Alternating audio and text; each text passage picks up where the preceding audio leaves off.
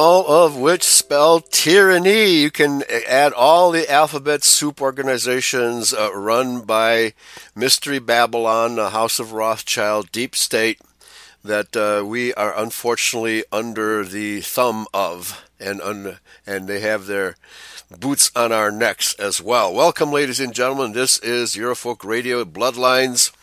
My co-host, as usual, is Michael of Sweden. How are you doing?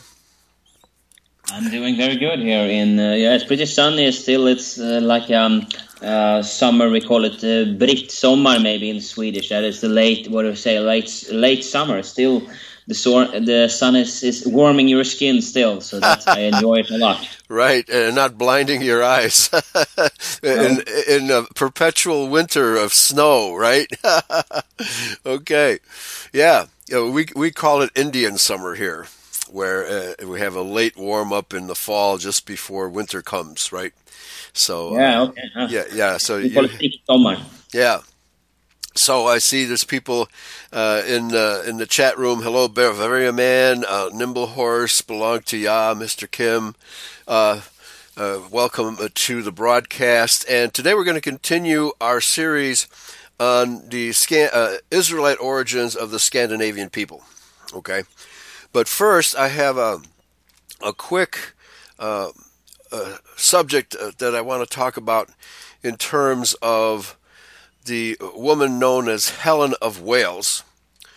And I just want to point out that, as we have mentioned many times on Eurofolk Radio, the Brits are originally descendants of Zerah Judah, because Zerah Judah left the Israelite captivity in Egypt because he was cross with his brother Pharez, because Zerah claimed that he should deserve the lineage of David, King David, and he claimed to be the eldest son of Judah. Put it that way.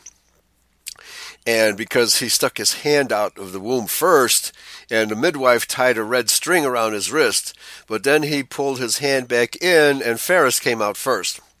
So Zerah wasn't willing to accept that Pharez is the elder brother. Okay, so Zerah took a bunch of people, including the Danites, but the Danites, in my opinion, were already in Ireland before the Zerah Judahites arrived.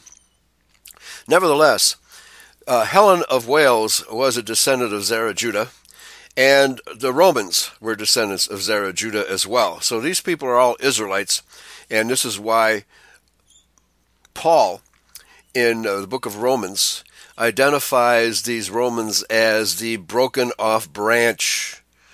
They were broken off the tree of Israel and moved north across the Mediterranean Sea, settled in places such as Troy, Rome, and Spain, and obviously Britain and Ireland. So this is why we have the Red Hand of Ulster in Ireland, because that is the symbol of Zerah Judah. Okay?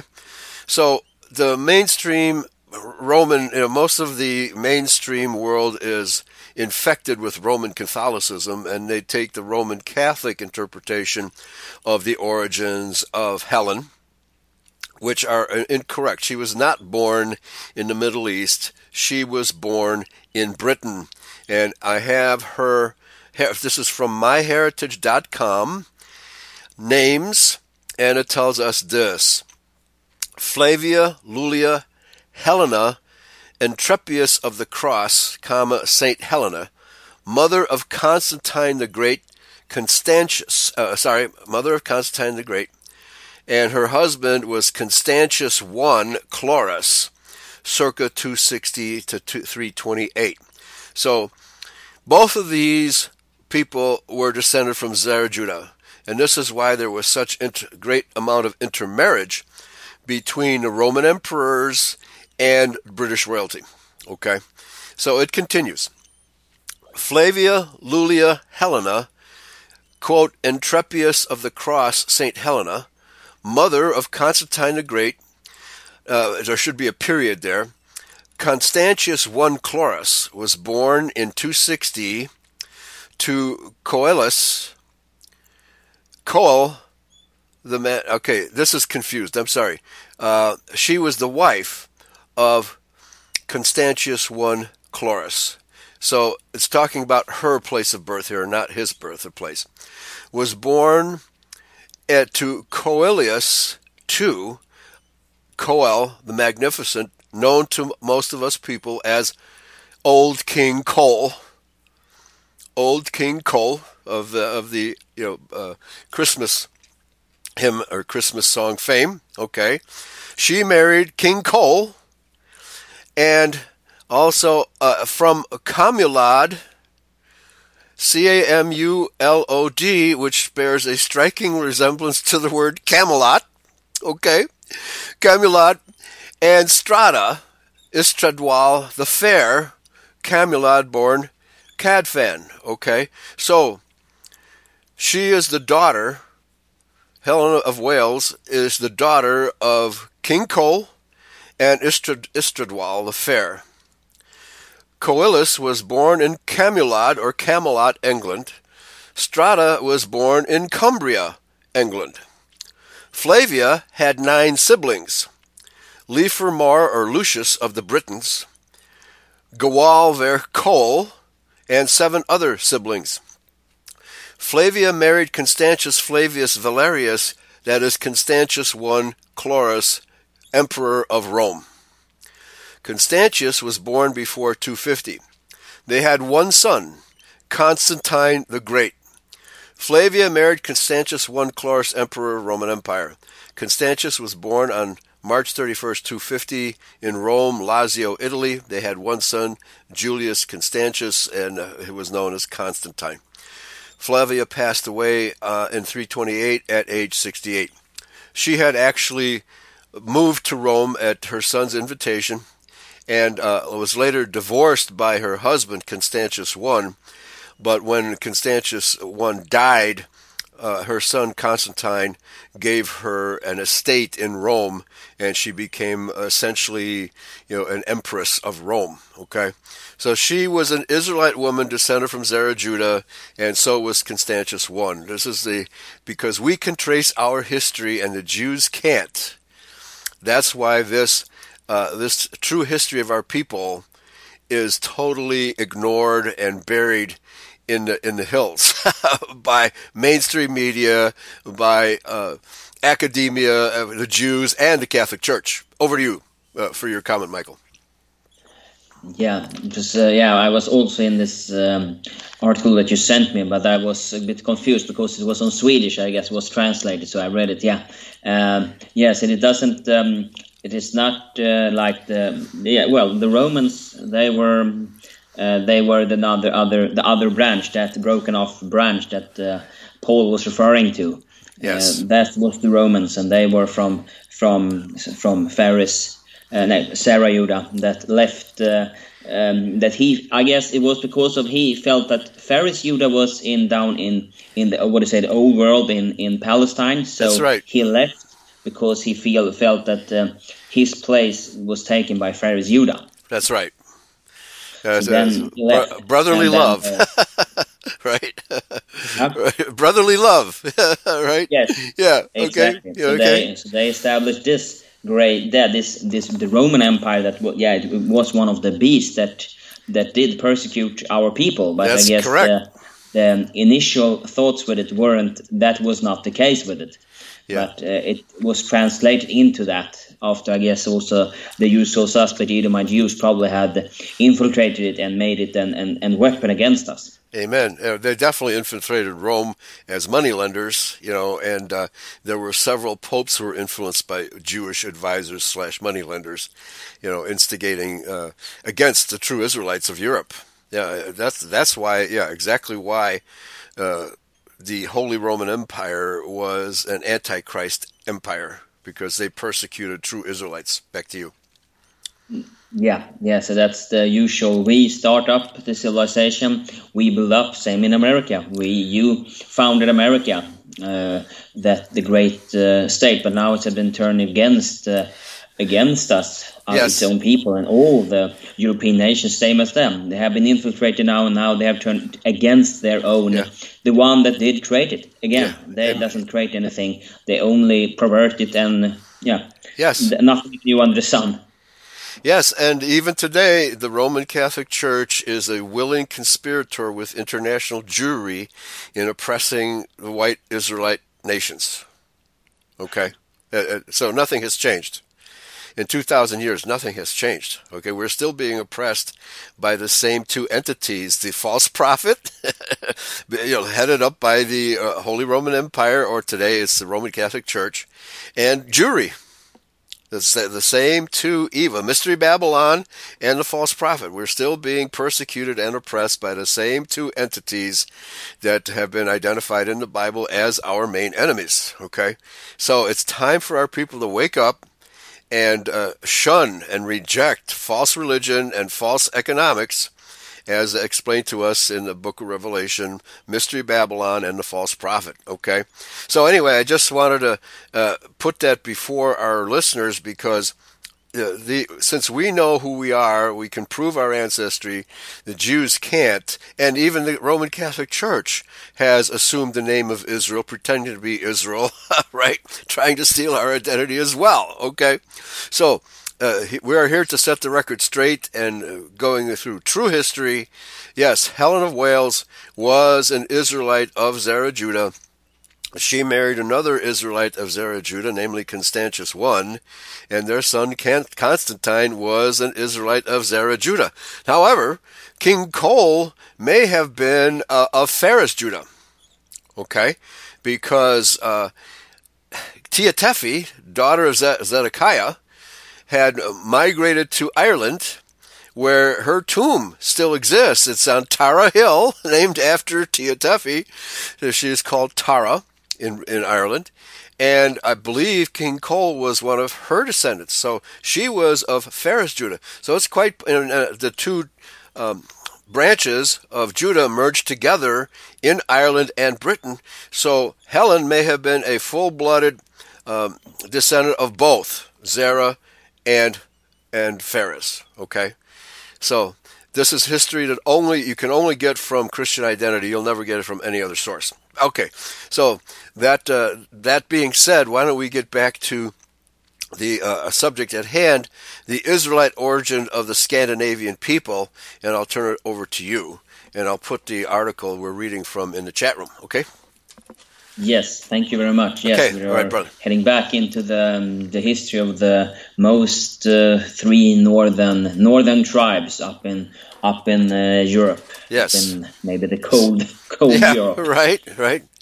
Yeah, and same we see and we come to that when we see how the tribes also did arrange themselves in the biblical times. It was the saying, "We are the one that loves the north." And we also sing about loving the North in our national anthems. Right. So we truly love the North. Yeah, amen. There's even an attempt now to claim that there were blacks among the Norsemen. Right? Yeah. I don't think they deal very well with the cold. Back to you. No, not how it was then, because today we have the convenience that everybody else has, but then you had to survive the winter. Had to survive more then, and you have to hunt. You have to do a lot of skills that I don't think they would have that to survive and conquer this land up here. And same with you. You conquered the wilderness of America, and the forefathers here in Sweden and the North, they conquered this. Yes. This land here, we conquer this land. We doesn't come in and have everything sorted up for us. We have conquered. Yes. Well, it's an interesting way of putting it. It is, actually, that is the case, because that actually verifies Genesis 3:15, where it is taught that we, the descendants of Adam, would have the viper people biting at our heels wherever we go. So we conquer the land and the Jews conquer us. And that cycle has continued to this day. Yeah, unfortunately. And we haven't learned anything from history. No, we haven't. All right. Unfortunately not. Okay, so let's get started where we left off. And we did the heading that we start up with now is the lost 10 tribes of Israel. And maybe you have read some of this last time, but it is worth to repeating itself, so I will repeat it and then we come in. So I will start up. The Bible is a family chronicle of the 12 tribes of Israel, the Israelites. 2 of the forefathers of the Israelites were Shem and Eber, and therefore the Israelites are also Semites and Hebrews as well. The grandson of Abraham, namely Jacob, was given the name Israel by God himself. And this is from Genesis 32:28. And he said, "Thy name shall be called no more Jacob, but Israel, for as a prince has due power with God and with men, and has prevailed." Jacob is, therefore, the first Israelite and the forefather of all Israelites. Jacob, Israel, begot 12 sons, the forefathers of the 12 tribes of Israel, the Israelites. One of the 12 sons was called Dan, today the Danes. One was called Aser, today the Swedes. One was called Naphtali, today the Norwegians. By skipping the remainder, one was called Judah, the forefather of the Judahites. And shortly before 500 BC, those of the Judahites who were in captivity in Babylon were suddenly called Jews. So here, this is he is making the first part in this article. This first, part here in the text is, I would say, completely accurate. But then this ruins it. Yes, by identifying Judah with Jews. He doesn't get the difference that Jews are actually Edomites who lived in Judea, okay, and that the word Jew devolves from the word Judea, not from Judah, okay, because the Judahites and the Edomites are two completely separate genomes, and in fact have been enemies since they were separated from the womb, okay, of Rebekah. And most people don't know this, and most Judeo-Christians, any Christians outside of identity, don't know these things. Back to you. But how do you then, when Rebecca said, "I have 2 nations in my womb," when she is referring to when they read about Esau, that older brother, right, and Jacob? What is the Judeo-Christian description of Esau? Who is that older brother? Right. They ignore that. They ignore that subject. They totally ignore it. Even though, and as much of the Bible, the vast majority of Judeo-Christians simply ignore much of our history as if it never happened. Yeah, that's the reality. Yeah, That's very unfortunately. Yes. But then, I know in Sweden, it's that Jews has been referred to as that older brother. So. Right. Yeah. Well, they don't understand. They don't trace the genealogy of those two. They were twin brothers, and it says the elder shall serve the younger. Okay, Esau was the elder, and for vast majority of history, the Jewish descendants of Esau served our kings and queens of Judah up until around the Napoleonic Wars, when Napoleon inadvertently elevated the Jews to power over us, and fulfilling the prophecy made by Isaac to Esau that one day Esau would have dominion over us Israelites, and that is exactly what the situation we're in today. Back to you. Yeah, that is the story of affair now, that they have gained dominion. But it's interesting even that the older reference to the Jewish people sometimes they are correct to referring them to as that older brother, and they don't like that. Right, they don't. Okay. To be that reference. Yeah. Okay, I'm sorry. I continue. Yes. In the back of the 1992 translation of the Danish Bible, as published by the Danish Bible Society, we read under the article, Judah. The word Jew is derived from Judah. No, sorry, that's that's wrong. Yeah, that's the Jewish claim. No, it's derived from Judea. That's what it's derived from. Yes. Yeah. So that's a claim that has unfortunately been repeated so many times. Repeating a lie for so many times, and it will unfortunately be regarded as true. Yes. That's how how we view this. Yes.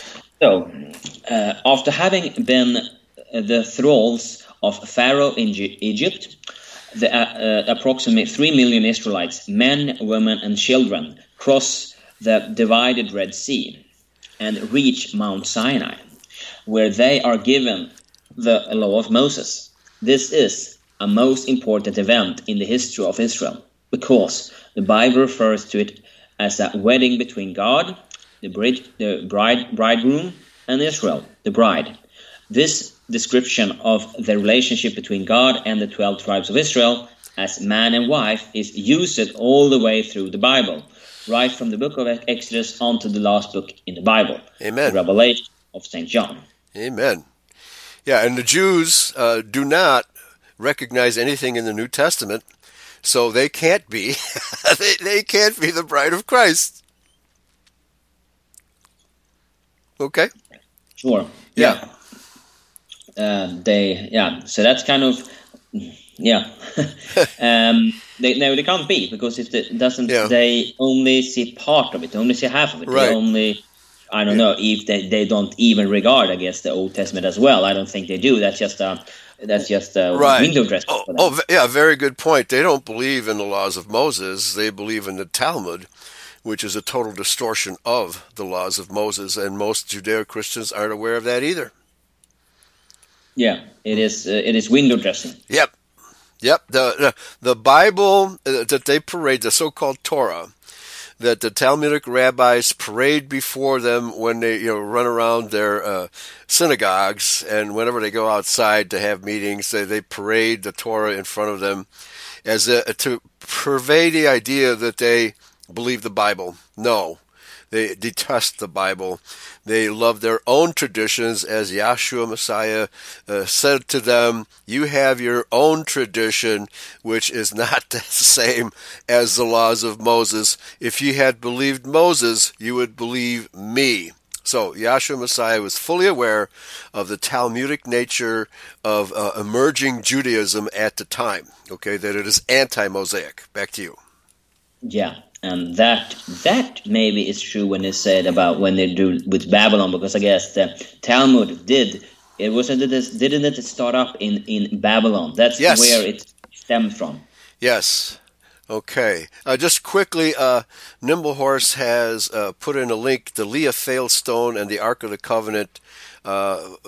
Truth. Yeah, and then, of course, the Leah Failstone is the stone, otherwise known as the stone of Scone, which Jacob Israel laid his head on. I can't remember either before or after he had the scuffle with the angel. Okay? So we have that in our possession. The Jews do not.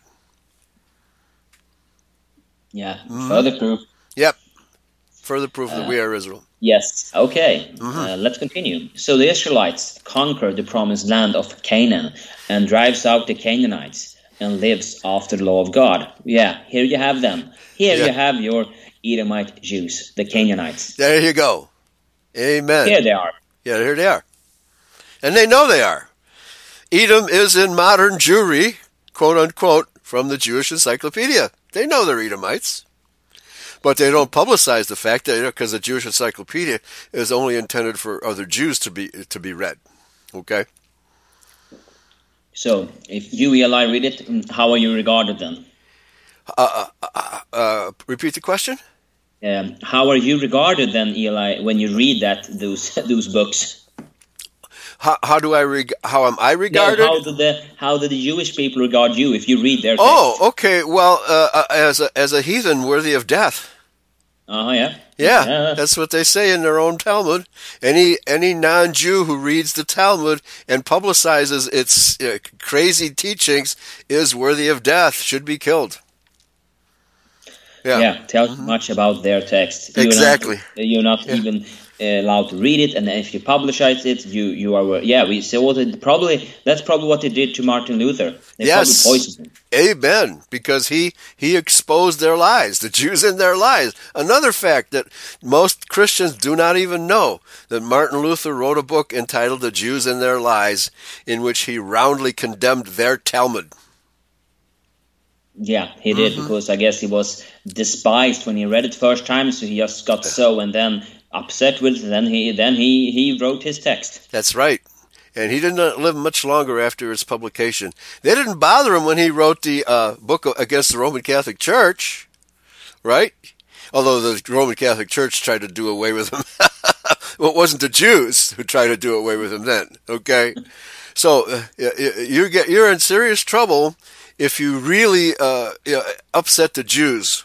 So I think Eurofolk Radio and the Christian Identity Movement. Well, the Christian Identity Movement is number one target of the international Jew. They want to get rid of us, but because they hate Christianity in general, and they hate the name of Jesus Christ, Yahshua. They hate every version of Jesus Christ that we can think of. They've decided on a blanket destruction of Christianity and the white race. So they figure they'll get us. We're not a big enough movement yet to really be a thorn in their side, but we're trying mighty hard. Back to you. Yeah, I guess your description of their tactic is the box shot. Yeah, the box out? No, the buckshot. They shoot with a shotgun. Oh, buckshot, right? Absolutely. Yeah. And it'll kill a few people that they intend, but it'll kill a whole lot more of the other people, right? They don't care. They just want to get rid of all white people. Yes. Yeah. Okay. And here we have this picture of the promised land. That is the 12 tribes of Israel in Canaan. Where we see that Asher and Naphtali and Dan is up in the north here, down here. So we see it's kind of this. Well, Dan is not so in the borders with Asher and Naphtali, but we see that Dan is a bit more south than what Asher and Naphtali are. They are in the north. Okay, well, actually, Dan had two locations. If you look very carefully at the top of the map, it's almost erased. You see Dan up in the far north, too, above Naphtali and Asher. Okay, so Dan was on two locations. Ah, yeah. Okay, yeah, they were. So could that also be a reference to? Yeah, we see that Dan has found very new. They found New Zealand, as you and me we found out last time, right? And also weren't also Ireland partly and also England partly by the Danites. Amen. Yes, yeah. And of course, as we talked about last time, the Danube River, the Dnieper River, the Don River, all these rivers are named by Dan. Okay, so we have to come up with different pronunciations for these rivers because we can't call them all the Danube, right? So and so we went over the rivers of Europe and how our people migrated from the Caucasus to the Balkans. I'm sorry, the Baltic. Last week in our last study, demonstrating that the Israelites populated Europe, all of Europe, not just Northern Europe, but we focused on Northern Europe and how the Naphtali, Asher, even Zebulun. It shows Zebulun here. It's Holland. Is that not far south of you? Not so far away, maybe, but they are a bit. They are more close to Germany, I would say. Germany and Belgium. Right. Okay. I would say. So it's interesting that roughly this map, which shows how the tribes of Israel were positioned in Palestine, our relationship is still maintained. Now remember that Joseph, his two sons, Manasseh and Ephraim, were always to the west of these tribes, okay? And they still are today. America and Britain are to the west of the European mainland where most of the other Israelites founded their original nations. Okay. Yeah, though I see that you have Manasseh up in the northeast. Is that Manasseh as well? Well, it's probably because they originated in Egypt, right? Joseph had these two sons in Egypt, and so when they finally moved to Palestine, they had a place on the east side of the Jordan River and also on the west side of the Jordan River. Okay. So, So, I mean, the map arrangement doesn't totally hold, but the original formation, original birth of Ephraim and Manasseh to the west is maintained by the fact that descendants of Joseph are living to the west of the other tribes. Yeah, but that's how it is today. How England and America is sorted. That's the big the big shields at our left side. That's right. That's right. And of course, it's interesting. The shield of Britain has the unicorn of Joseph on the left, which would be the west, right, and the Lion of Judah on the right to the east. So Britain is composed of both, as we've been discussing. It's both Pharez Judah and Zerah Judah, and all 12 tribes reside. You can't say of any of the Israelite countries that it's populated only by that particular tribe, but primarily by that tribe. Okay. Yeah, that's also what you and me, when we discussed about Germany, how many they composed it of. Right. That Judah was mainly in Saxony. That's where we found Judah. And that is where I know that my ancestors did dig up our kings. It was in that area they dig up the kings. Right? You mean literally dig up or find their king? No, not dig up. No, maybe not that, but they found him there. Yeah, they found him there. Okay, very good. All right, please continue. Yes, okay. Israel is now the people of God's property, or the people of God's estate. But this is also bears with it a great responsibility. Oh yeah, it does. If Israel follows the law of God and worship Him, God blesses them and blesses other people through Israel. If Israel to the contrary breaks the law of God and worship other gods, God will chastise and curse Israel until Israel repents. Yeah. Oh, I think we're in that situation now, right? We definitely are. Oh yeah, we get our whips. Okay. Yep. By Yahweh Himself, but we blame others, right? For our own misdeeds and our own turning away from His laws. Oh yeah. Yeah. Yeah. Okay. So after King David, a man according to the heart of the Lord, follows King Solomon. Solomon is the wisest man on earth, but because he marries alien women, and that is, I guess, Edomite women. Yeah, especially Edomite women.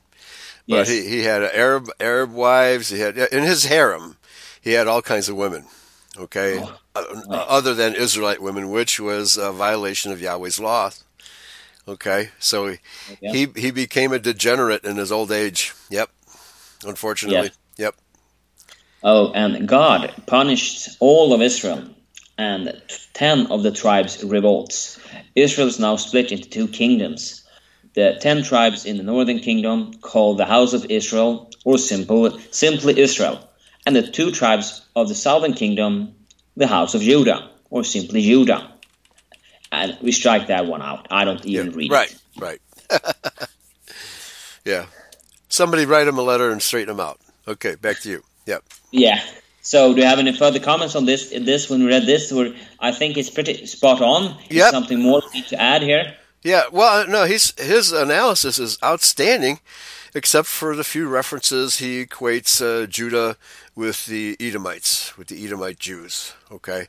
Other than that, I think everything he writes is right on the money. Right on the money. Yeah, that is very encouraging for the soul to read. That there's more people that understands this. Amen. But as we know, we are foreign reach between us. Oh yeah. Right. Yeah. There's so close, but yet so far. Right. Okay. Right. So now we have the 12 tribes of Israel in Canaan. From this point on, the 10 tribes of Israel and the 2 tribes of Judah have separate kings, separate prophets. They have each of their own history and are often at war against each other. The 10 northern tribes are, however, more sinful than the 2 tribes in the south. So finally, God punished the 10 tribes by letting the mighty Assyrian Empire invade the northern kingdom of the 10 tribes. And the Assyrians deports all of the Israelites of the 10 tribes out of the land of Canaan in the year 221 BC. Mm-hmm. Yes, and I guess this, Eli, I think we discussed this last time, isn't also that those deportation weren't them in waves, Some Yes. maybe were before this or later. How is Yeah. what have your research come up with? Yeah, there were many waves, but three primary waves. The first primary wave was Zerah Judah from the Egyptian captivity, and those Israelites are known to historians as the Celtic people, or the Celtiberians, or the Gaels, and our language is called Gaelic, which is a derivation of Hamido-Semitic, as is proved by the Berber people speaking a version of Hamido-Semitic, because the Berbers adopted our language. You know, the Berbers are white people who lived in northern Africa on the Mediterranean coast, and many of the Hamites had migrated west across the north face of Africa and left traces of our language, Hebrew, Hamido-Semitic, and it is carried along in Gaelic. And as you know, the Welsh language is virtually 100% Hebrew. Again, more proof that we are the Israelites. The second major wave was the from King Omri, the so-called Cimmerians. Okay, and again, historians do not know the derivation of the word Cimmerian. It comes from Cymru. I know the Welsh people still refer to themselves as the Cymru, Khumru, the Cymru, which derives from King Omri of the 10 northern tribes. Okay, that was the second major wave. What they did, they fled before the Assyrian invasion. So that was the second major wave. And then the third major wave was the Germanic wave of Phares Judah from the northern parts of Mesopotamia. Okay, and as we discussed, those are the Anglo-Saxons. Those are the three major waves. Back to you. Yeah, thank you very much for that. Okay, so at this event, God annuls his marriage with the 10 tribes of Israel because those idols whom they worshipped, such as Baal and Molech, we were so filthy. So we were so unfaithful, and so we were running chasing other gods. So he cannot stand our stench, I guess. Mm-hmm. Okay. So were the lovers in Israel's matrimonial adultery, God's marriage with the 2 tribes of Judah in the south, however, stays intact, and Judah continues being the people of God. Yes, that's a fair assessment, even though the Judahites were just as disobedient as the northern 10 tribes, but the house of Judah had periodically good kings who were faithful to Yahweh and smashed the groves, got rid of Baal worship, and there were several kings in the house of Judah who did that. And if they had not done that, they would have perished just like the 10 northern tribes would have, right? And Yahshua Messiah could not have been born of the house of Judah in Palestine if they had been as evil as the 10 northern tribes. Back to you. Mm-hmm. Okay, so here's a quote from Hosea 1:6-7. And she conceived again, and bare a daughter. And God said unto him, call her name Luraham. Meaning not my people. Not my people. Yes. For I will no more have mercy upon the house of Israel, but I will utterly take them away. But I will have mercy upon the house of Judah, and will save them by the Lord their God, and will not save them by bow, nor by sword, nor by battle, by horses, nor by horsemen. Yeah, I will just save them myself. Right? I will intervene on behalf of Judah, because Judah had to, the house of Judah had to bring forth the Messiah. They had to, right? But that was Phares Judah, not Zerah Judah. Back to you. Yes. Let's see. There I have that. Where were? Yeah. So I remember we discussed this last time. Also, this not my people. This right. Name here. Yes. That he is saying. So concerning God's divorce from the 10 tribes of Israel, the prophet Jeremiah Close enough. Specifically. Specifically, thank you. All right. Uses the word bill of divorce as pertaining to the broken marriage. Yes. And I said after she had done all these things, and this is from Jeremiah 3:7 until 8. Turn the one to me, but she returned not. And her treacherous sister Judah saw it, and I saw, when for all the causes whereby backsliding Israel committed adultery, I had put her away, and giving her a bill of divorce. Yet her treacherous sister Judah feared not, but went and played the harlot also. Yeah.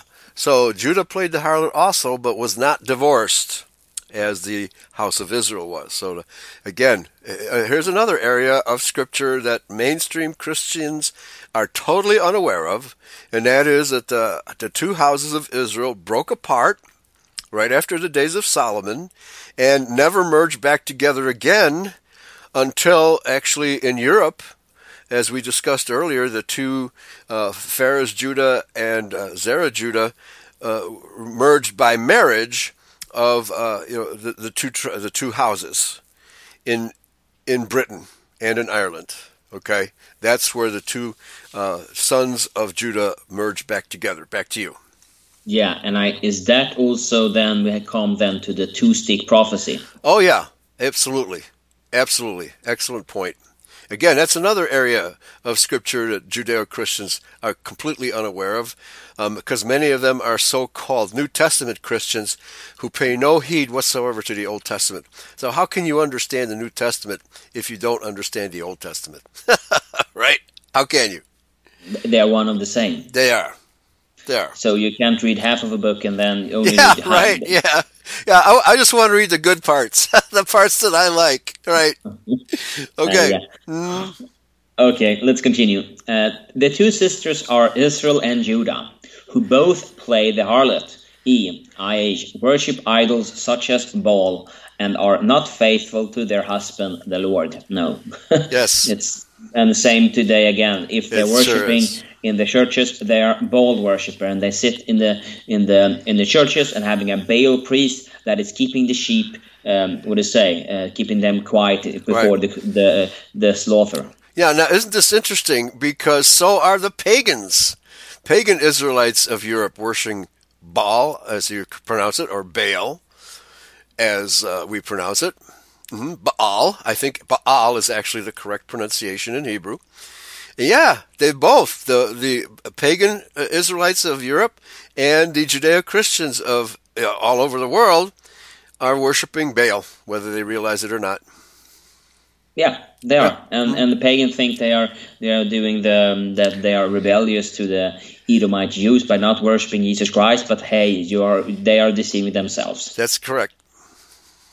They are making themselves up for they will be the target by our Messiah as well if they doesn't worship him. Yeah, although I think Yahshua may have a little bit more compassion toward them than Edomites. Right? Yeah, well, maybe they are the one that are cold instead of there you go. Lukewarm. Good point. Very good. Yeah, and regarding that, I think the only Christians who are hot, fervent, are Christian identity. All the others, including the pagans, are very, very cold or lukewarm. Yeah. Lukewarm is, I guess, the churches today. That's what I feel, and that's what he feels about them. So probably, and lukewarm coffee is not good. Yeah, right. Yeah, so that's excellent. That's I never thought of it that way. So we, the Identians, are the hot ones. The Judeo-Christians are the lukewarm, and the pagans are the cold. No doubt. Very good characterization. That's how I would see it, because of the pagans are just more, no, I don't believe in you. They can maybe also try to make a point of it. But, yeah, they will probably come to other thoughts when they see him. Yes. Yes, okay, let's continue. The actual deportation of the 10 tribes finally occurs in the year 721 BC, where the Assyrians forcefully relocate them to areas south of the Caucasus Mountains.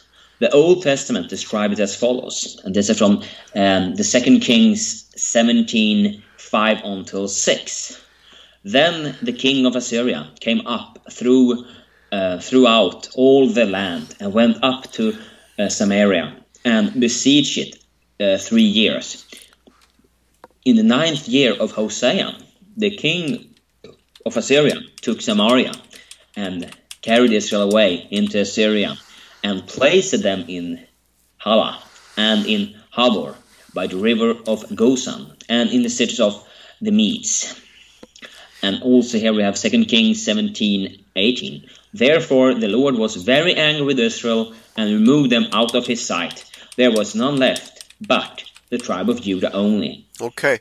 Actually, let me interject here. Bavarian man corrected me. I was confusing Lo Ruhamah with Lo Ami. Lo Ami does mean not my people, but Lo Ruhamah means not pitied. Okay, so the 10 northern tribes were not pitied and not given mercy like the house of Judah was. Okay, 2 different words. Sorry for the confusion, folks. Back to you. Okay. All right. Let's do any comments here to the 2 Kings. What they say here? Here we have the biblical descriptions of where they are placed, that they are placed in the Caucasus. And if we look, Right. As I think you and me did, Eli, when we look at the map where Azerbaijan, for example, is placed, Right. it is placed south of the Caucasus Mountain. Yeah, well, that's why we did that intensive study of the migrational routes from the Balkans to the Baltic. Okay, and where is it from? Well, it's from the Black Sea, which is just north. Well, actually, the Black Sea and the Sea of Azov have a mountain range between them called the Caucasus Mountains. Okay, this is the area from which, not just from the Caucasus Mountains, but from the Black Sea and the Sea of Azov, our people migrated north and west. It's completely obvious. That's the migrational route, and that's why we spent so much time on that question last week. Back to you. Yeah, it's important to get that and to see the scripture here. They are true. They tell us where we were. Yes. And then we just have to do some research to get the actual positions, because they are not mentioned the same as they were in the biblical times. Yes, and this is what I try to explain to pagan white people, that the reason you worship Baal, even today, is because your ancestors, the paganized northern 10 tribes, were worshiping Baal in those days, 2,700 years ago. And you're still worshiping Baal today. Sorry, but you are. Back to you. Yeah, and I don't know what kind of answers or response you get when you say that to them. Well, it's funny because I've said that to many in the many speeches I've given to combined groups that have Israelites, Identians, and pagans and white nationalists, and the ones who are intellectually curious always come up to me after my talk and say, "That's very interesting what you just said. Can you tell me more?" But the ones who are diehard pagans and have no intention of listening to anything but what they already believe, I never hear from them. Okay? But I'm still working on them. Back to you. Yeah, you are the one that's throwing the seeds, and then we know who will make the seed to grow in them. There you go. Yes. Also, as it's said about our people, we are stiff-necked. Yeah, stiff-necked like a rock, right? It's rocky ground, and seeds do not grow in rocky ground. Yeah, yep. That's a good point. Yeah. Okay. Besides the Bible itself, the most time-honored historian of ancient Israel is the Roman, Flavius Josephus. Judahite. The Roman Judahite, Flavius Josephus. Yeah, that's a better one. Yeah, and he wasn't a Roman. Yeah, he was not a Roman. That's a false characterization. He was a Judahite by his own autobiography, royalty on one side and priestly on the other side. So he is a full-blooded Judahite. Okay. But Roman, that probably is not. Well, it's too broad, maybe. But Romans were always regarded as Sarah. Sarah. Yeah, but he's not aware of that. The author is not. Mikkel is not aware of that. Okay. But to call him a Roman, he worked for the Romans as a general and as a historian. Okay, but to characterize him, he should be referred to as a Judahite who served as a Roman general. That's how I would phrase it. Back to you. Okay. And he was between 37 to 95 AD, and Josephus described the same event where the 10 tribes were carried out of Canaan. So here is his description. Yeah. Okay. Yeah. All right. Yes. Salman-Eser, the king of Assyria, was very angry and made an expedition against Samaria in the 7th year of the reign of Hosea. But when he was not admitted into the city by the king, he besieged Samaria 3 years and took it by force in the 9th year of the reign of Hosea, and in the 7th year of Hezekiah, king of Jerusalem, and quite demolished the government of the Israelites, and transplanted all the peoples into Media and Persia. And when he had removed these people out of their land, he transplanted other nations out of Cutha, a place so called. Cutha, is then that the promised land? I'm not sure. I think it's part of Cush. It's a subcategory of Cush, which would be Hamitic territory, but that would be the Arabian Cush. Okay. Okay. Not the Ethiopian Cush or Africa. Back to you. Okay. Yeah. For there is still a river at that name in Persia. Okay. Yeah. There you go. Okay. Yeah. Excellent. Okay. Into Samaria and into the country of the Israelites. So the 10 tribes of the Israelites were removed out of Judea 947 years after their forefathers were come out of the land of Egypt, and possessed themselves in this country. Right. Okay. So Josephus is intimately familiar with the split between the house of Israel and the house of Judah, and he's intimately familiar with the migrations north into the Caucasus.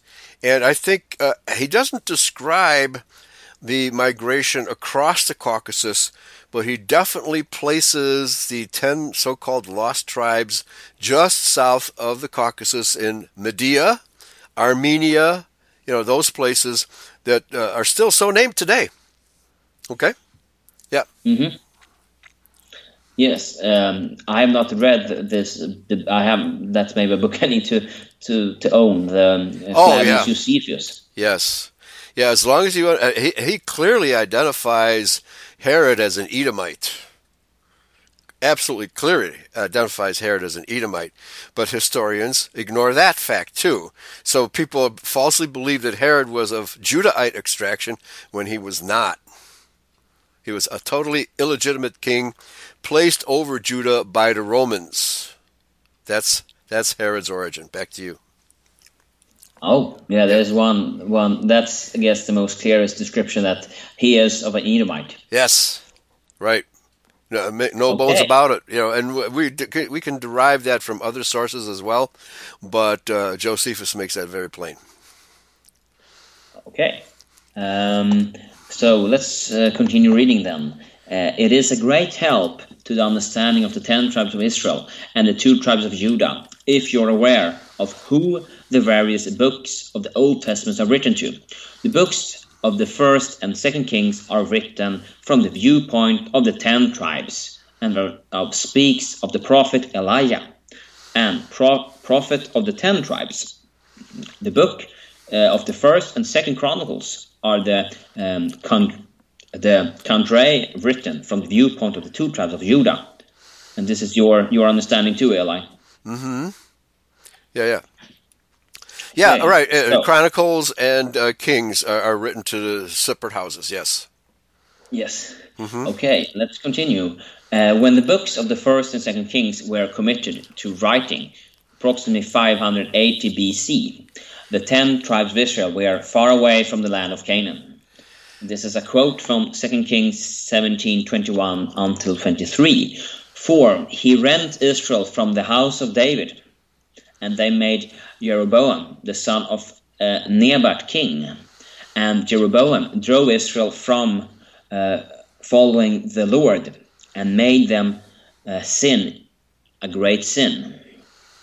For the children of Israel walked in all the sins of Jeroboam, which he did.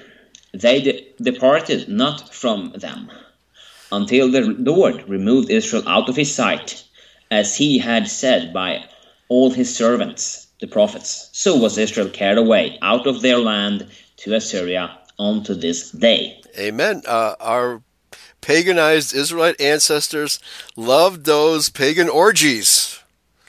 And they threw their babies, their firstborn sons, into the fires of Moloch, which is very similar to abortion and infanticide by our people today, right? So our people who still have not learned from history to stop sinning against Yahweh. Unfortunately. Yes. Okay, so what happened to the so-called lost 10 tribes of Israel after they landed in the area south of the Caucasus? Many have pondered over through our history. Physically, they left the prophets of God in the Middle East, but they did remain in the further prophecies of the prophets.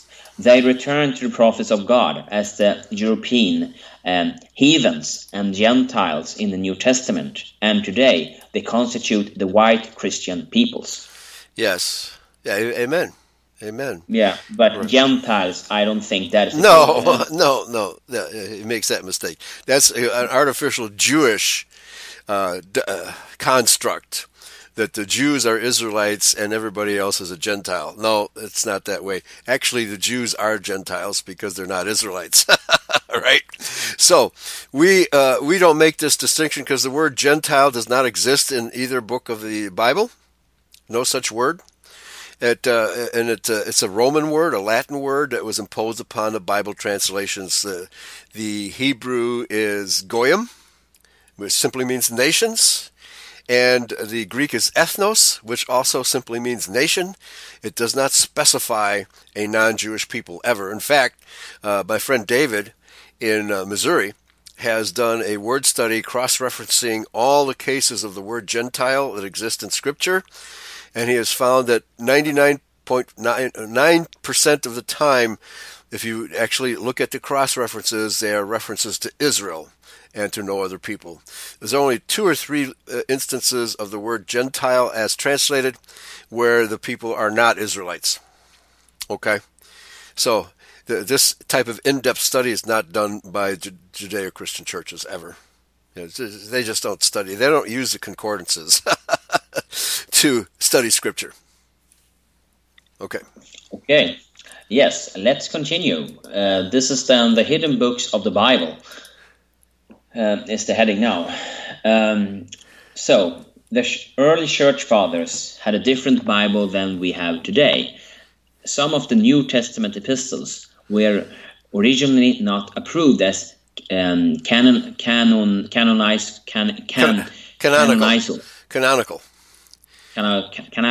Yes, right. Sorry. Yeah, that's okay. If I were trying to read Swedish, I'd be doing far worse. All right. Okay.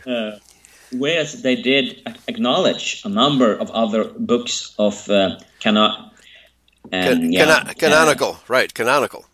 Canonical. Yeah, yes. Among them, the so-called apocryphal and pseudepigrapha. Pseudepigrapha, right? Which means books that were written under an assumed name.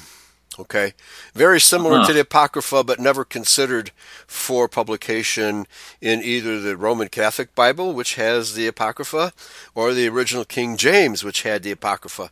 So the pseudepigrapha, you have to be really careful about assuming that they're Israelite literature. But Pastor Steve and I have done a lot of articles or shows about the Apocrypha, showing that they're indeed Israelite literature, and there's virtually zero contradiction between the Apocrypha and Scripture as we know it. Okay, which is an astounding thing. There's maybe 2 or 3 odd statements in the Apocrypha that either don't make sense but do not necessarily contradict the Bible. Okay, that's a very important point. Okay, back to you. Yeah, but isn't also that the Apocrypha? Isn't that a way, I guess, that the Edomite Jews want to cover their tracks? That's why they want to get rid of it. Well, yeah, and they pretend that they're the Judahites of the Book of Esther, which they are not. The Book of Esther clearly identifies what's his name? Mero. I can't think of his name now. Not Haman. Haman was the descendant of Esau, who was trying to kill Esther's uncle. Okay, and Haman actually had set up a gallows for her uncle, and he outwitted Haman, and Haman wound up swinging on the gallows instead. And they were of the tribe of Benjamin. The Book of Esther clearly says they were Benjaminites, not Jews. Just because the word Jew appears in the Bible does not mean that those people were related to the people who call themselves Jews today. It's a completely different set of people. Completely different, okay? Of course, again, this is not something that Judeo-Christians understand. Okay. And have you any good example then of those pseudo piographa books? Some book that do you have an example of them? Because I have not read. I think any one of them. Well, the only one that comes to mind is the Lost Books of Adam and Eve. Oh, okay. Them. Okay. Okay. Yeah. They were never considered for scripture. They're interesting very interesting stories, but they were never considered for as canon by anybody, either by the apostles or even by the Roman Catholic Church. Okay, but there's tons of them. Oh yeah, another one, the Gospel of Thomas.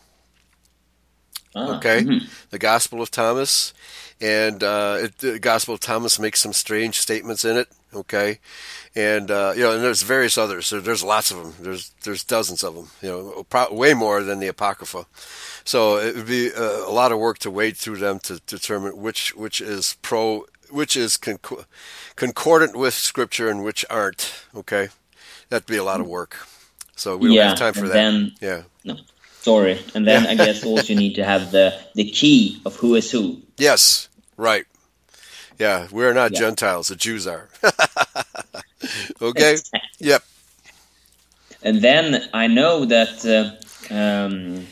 I've heard some. I don't know, Eli. You probably have debunked this. That they say that the book of is it not Esdras, but the book of Mordecai was his name. Book of of the Bible.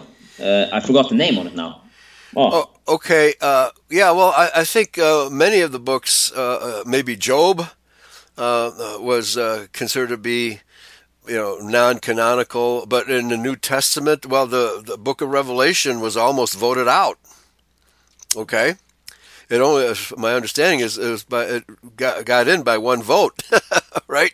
So yeah, every one of those, but of course these were pre-Catholic members. The Roman Catholic Church hadn't fully got underway yet. But the popes were trying to insinuate themselves as the leaders of the 12 tribes of Christianity at the time. So, but I agree with Pastor Jeffrey in Idaho that the canon was established by St. John, by the Apostle John, well before the Council of Nicaea. Okay, okay, yeah. Back to you. Yeah, and the book I was thinking about is Esther. Yes, Esther. Yeah, and I just remembered her uncle's name was Mordecai. Mordecai was of the tribe of Benjamin. He was not a Jew in any sense of the word. And so was Esther. She was of the tribe of Benjamin. Because remember, Benjamin and Judah traveled together. That's the house of Judah. They were taken captive to Babylon. And this province, under King Ahasuerus, Artaxerxes is how it's spelled, were of the house of Judah, but they were Benjamites. Okay? Mm-hmm. Okay? They're not Jews. No, that's we have pointed that one out. Yeah, right? Yeah, Mordecai. Okay. Thank you. Continue then. Okay, yes. Some of the apocryphal, which did not make it as the canon, which the synods established in the 380s AD, were the books of the prophet Ezra, with the exception of Ezra's first book. Second Esdras tells of the exile of the 10 tribes and their wanderings to Europe. Now, this begs the question, why was First Esdras, otherwise known as Ezra, in accompaniment with Nehemiah, why was the first book of Ezra in the canon, but the second book deleted? Who decided that? Okay, right? Well, we don't know, but chances are it was a Catholic conspiracy. Back to you. Yeah, I guess if this tells us about the wandering to Europe, of course, the Catholic sounds like a good bet. Right. They would not want anybody to know that the Caucasian people are Israel, because they were claiming to be Israel at this point in time. Okay. The man who claims to be Israel. Right, another one. Not just the Jews. Yeah. The papacy is claimed that the Catholic Church is Israel. That's exactly what they say.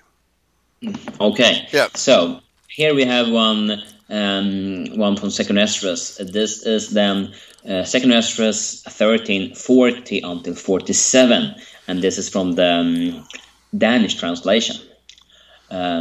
These are the 10 tribes which, in the days of King Hosea, were carried away into captivity, whom Shalmaneser, king of Assyria, made captives and carried beyond the river Euphrates. Euphrates. Yes. How do you pronounce that in Swedish?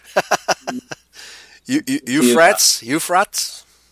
Yeah, something like that. Something like that. Okay, very good. Euphrates, yeah. They were carried off to another country. Yeah, another country. But they formed this plan among themselves to leave the heathen population meaning non-Israelites. Yes. Okay. Yeah. I guess they were then among maybe the Medes and the Persians. That's right. And the Assyrians. Yep. Mm-hmm. Yeah. And go to a more distant region where the human race had never lived, so that there perhaps they might keep their statues, which they had not kept in their own country. They went by the narrow passage of the Euphrates river. For the Most High then did wonders for them, for he held back the sources of the river until they had passed over. It was a long journey of a year and a half to that country, and that country is called Arzareth. Arzareth, okay. Second Esdras 13:40 through 47, okay. Of course, that's condensed. Arzareth in the Danish translation, he says here. In the Hebrew, Arzareth with a Z means another land. Zareth is also tributary to the Danube River in Romania. How about that? Okay. Yeah. All right. The Zareth River is dumps into the Danube. Okay. So this totally confirms our migratory work of last week, where we showed how the Caucasian people devolved from the Israelites from their migrations from the Caucasus, from the Black Sea, from the Sea of Azov, up the River Don, up the River Dan, the Dnieper, Dnieper, I think, which went to Kiev. So from Kiev they went to the Baltic, from Moscow they went to the Baltic, and places like that. It was not that difficult a trip for strong Viking men, right? Not that difficult a trip, okay? So, but here, I need to include, I see we have about 20 minutes left. I need to invoke Isaiah chapter 11 here because Isaiah chapter 11 predicts this as well, okay? And I'll start on verse 14, Isaiah 11:14. But they, meaning the Israelites, and actually referring to Ephraim. This is a reference to Ephraim, and the 10 northern tribes are all often referred to by the name of Ephraim, because Ephraim was their leading tribe, the biggest tribe. Okay, received a double portion directly from Jacob. Verse 14, but they, the Ephraimites, or the house of Israel under Ephraim, shall fly upon the shoulders of the Philistines toward the west. Okay, is this the Phoenicians taking ships going west? Very likely. Also, probably a reference to the Qumru, the Cimmerians, flying to the west on the ships of the Phoenicians or the Philistines. They shall spoil them of the east together. They shall lay their hand upon Edom and Moab, and the children of Ammon shall obey them. In other words, we will have these nations under tribute. Verse 15, and Yahweh shall utterly destroy the tongue of the Egyptian sea, and with his mighty wind he shall shake his hand over the river, and shall smite it in the 7 streams, and make men go over dry shod. Okay, Josephus told us that Yahweh dried up the river so that the Israelites could cross. Verse 16, and there shall be a highway for the remnant of his people, which shall be left from Assyria, like as it was to Israel in the day that he came up out of the land of Egypt. In other words, verse 16 is telling us there will be another exodus, this time of the house of Israel, across the Caucasus Mountains. That's what Isaiah 11:16 is telling us. Back to you. Yeah, and it said, which shall be left from Assyria, is described to the 10 tribes, 10 northern tribes also. Exactly. This cannot be understood any other way. So both Josephus, and, 2nd Esdras, and Isaiah 11:16, all three of them are telling us that the Israelites migrated north and became known as, the Caucasian people. Yes. Okay. There we have it. There you have it. All right, brother, back to you. Yes, so now we have the beginning of the exile. So the names of some of the tribes of Israel, such as Asher and Dan, are easy to recognize in our search of the lost 10 tribes. But Israel would lose its name Israel, as Israel meant a prince ruling with God. As the 10 tribes of Israel were rejected, no longer the people of God, they did not rule with God any longer, and their name Israel was taken away from them. No. Just as the rest of the peoples of the world, they worship other gods. All right. Do you want to comment on it? Well, that's absolutely correct. I mean, his basic understanding of these migrations and how Israel became known as the European nations, he's right on the money with that, okay? But he fails when he includes the Jews as Judah. All right, yeah, and he's talking about, Gomri and Qumru. Whether he would equate the Qumru with the Welsh, I'm not sure. Please continue reading. Yes, in the eyes of the rest of the world, the 10 lost tribes will therefore seem like heathens and Gentiles. No, we can say heathens, not Gentiles. Right, yes. But God had not forgotten these lost Israelitish heathens. They were the same people of flesh and blood, who were the apple of God's eye at Mount Sinai and in Canaan. The other names that the lost 10 tribes were now called by, the history books can tell us of. Yeah. So there were 2 out of the 12 sons, 2 were good and 10 were naughty, right? And they were shipped out. He shipped us out, our ancestors out. And being of Germanic origin, I know that although the Germans were of Pharez Judah, not Zerah Judah, nevertheless, Pharez picked up a lot of heathen worship while in Media and in Assyria and in Iran, okay? Because we lived in all that territory, okay? Back to you. Yeah, I guess that's why the pork is so popular in Germany. Right. Yep. Unfortunately. Yeah. Right. And the Christmas tree. Oh, Tannenbaum, oh, Tannenbaum. Book of Jeremiah says we're not to decorate pine trees with tinsel, right? Not to worship, because that was also part of pagan worship. Yeah, it was, and we're still doing it. That's right. Yeah. Okay, let's see what you have to say now. It was the Assyrians who had led the 10 tribes into captivity. God's Bible lexicon can tell us that the Assyrians called the 10 tribes for Bit Humria, meaning the house of Umri. King Umri was one of the ungodly kings of the 10 tribes spoken of in 1 Kings chapter 16. Other pronunciations were Gumri and Kumri. And this allies your understanding as well? Yes, absolutely. They're known to historians as the Cimmerioi, or Cimmerians. Well, but the historians don't know that name derives from King Omri. They just don't know that. Yeah, but here is the connection. Yes, here it is. Yes. Okay, one of the greatest archaeological discoveries during the last 200 years was the discovery of the Bestun rock close to modern-day Tehran in Iran.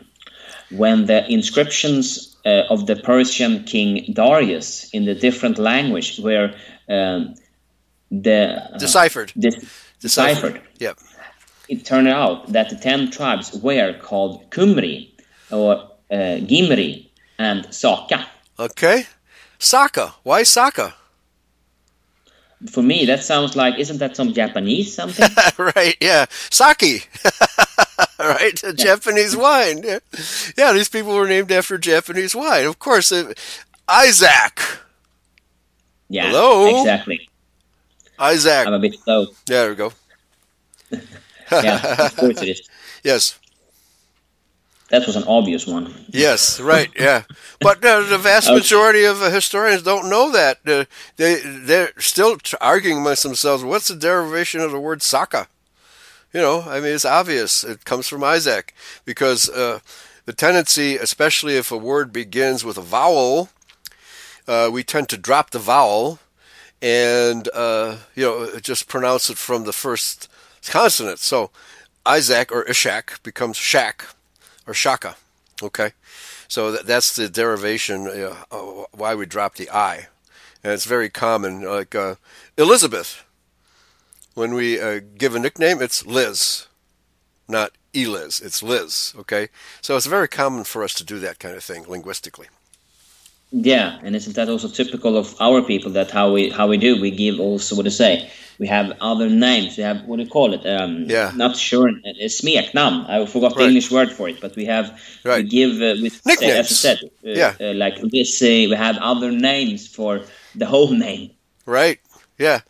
For example, it's not always the case that the first syllable is begun by a vowel. For example, Giuseppe. In European languages, it's, of course, the same as Joseph. In European languages, they shorten it to Seppi. Okay? Hey, Seppi, how are you doing today? They drop the first syllable. And or, for example, even in the word Elizabeth, it'll be Beth. So there's two nicknames for Elizabeth, both dropping the E, the first syllable. Back to you. Yeah, thank you. There word was nicknames. We're good to put nicknames, and we could put nicknames on. That also was very common here up in the north. That the Vikings, they had different nicknames, how they were regarded. So as I said, it could be Red Bear, or it could be all those different names. Right. And if it's a catchy nickname, it sticks, and their real name is forgotten, like Odin, right? So, now he's a Viking. How did Odin become a Viking? Well, he's the originator of the Viking people, right? But his origin as a son of Judah is utterly forgotten. Yes, unfortunately. Mm-hmm. Okay, should we continue then? Yes. So, in 1988, the Assyriologist Dr. Anne-Katrin Gade Christensen published her doctoral dissertation saying that the Cimmerians were in fact identical with Israelites deported from northern Israel. Thank you. That deserves applause. Well done, Dr. Anne-Katrina Gade Christensen. Thank you. Yes. And that was after the fall of Samaria in 72 BC. And Dr. Christensen's dissertation was translated into English by Dr. Jørgen Lase, one of Denmark's foremost capacities within Middle Eastern archaeology, and was published by the Royal Danish Academies of Science and Letters. Have you read that? No, I haven't. I've never heard of it. So, no comment. Okay. Okay, we have about 8 minutes left. I think we can finish this section. Yes, so the Cimmerians were the same people as the later Celtic Cimbrians in northern Jutland. Himmerland in northern Jutland means the land of the Cimbrians. Peter Friedrich Schum tells us that. Okay, and since the Nordic Cimbrians have, as I later will show, been one of the same people as the Cimmerians, as pertaining to origin and name, and descending from them, then it is very safe to assume that a part of them, after their first expulsion by the Scythians, have trekked up the north, and then taken the Cimmerian and Cimbrian name with them into the north. Okay. Very good. Now, earlier I said that the second wave was the Cimmerian wave, primarily by sea across the Mediterranean, then up around Spain and up the English Channel, either to Britain or to Ireland. Okay. So, and eventually many of them became called Scots, right? These are the Cimmerians of the second wave. So what he's saying is here that there's a land migration of Cimmerians as well, and where they finally settled in Cimbria, or as he identifies it with Jutland. Yeah, northern Jutland. Okay. The Jutland Peninsula obviously being named after Judah. Yeah, and then the Cimmerians, they were then regarded as descendants from the 10 lost tribes. Right. Yeah. So yeah, but you have both the Cimmerian and the Cimbrian. What is the difference there? I think it's just a variation of the name. Again, it's a shortening of Cimmerian to Cimbrian. Okay. He calls them Celts, which is correct, because if they're descended from the Cimmerians, who are the Celtic wave, okay, that went directly by sea to Britain and then migrated from Britain to the mainland, those are the Celts. Okay?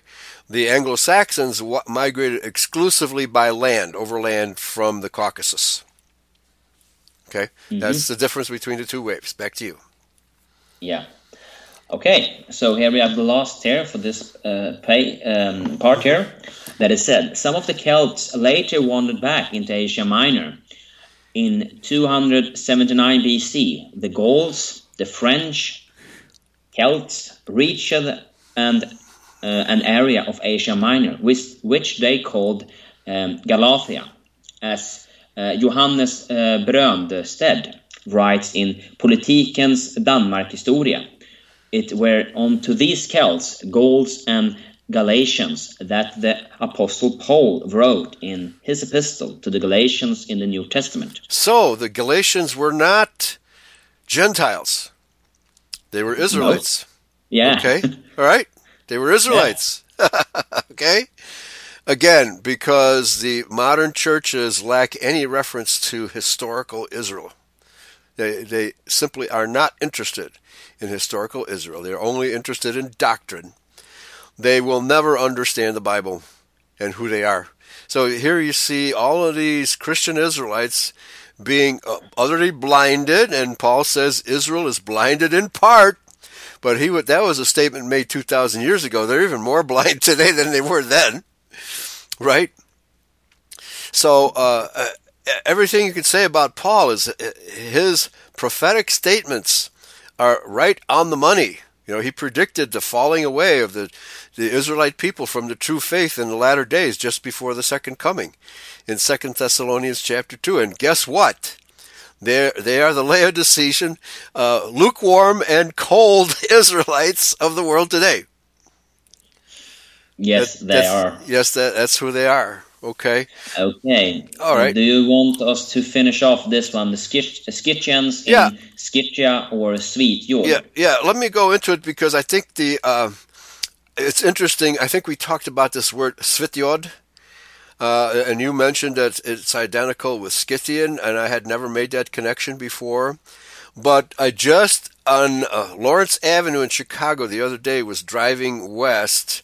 It's an east-west street. And lo and behold, there's the Svitjod Heating Company. Right?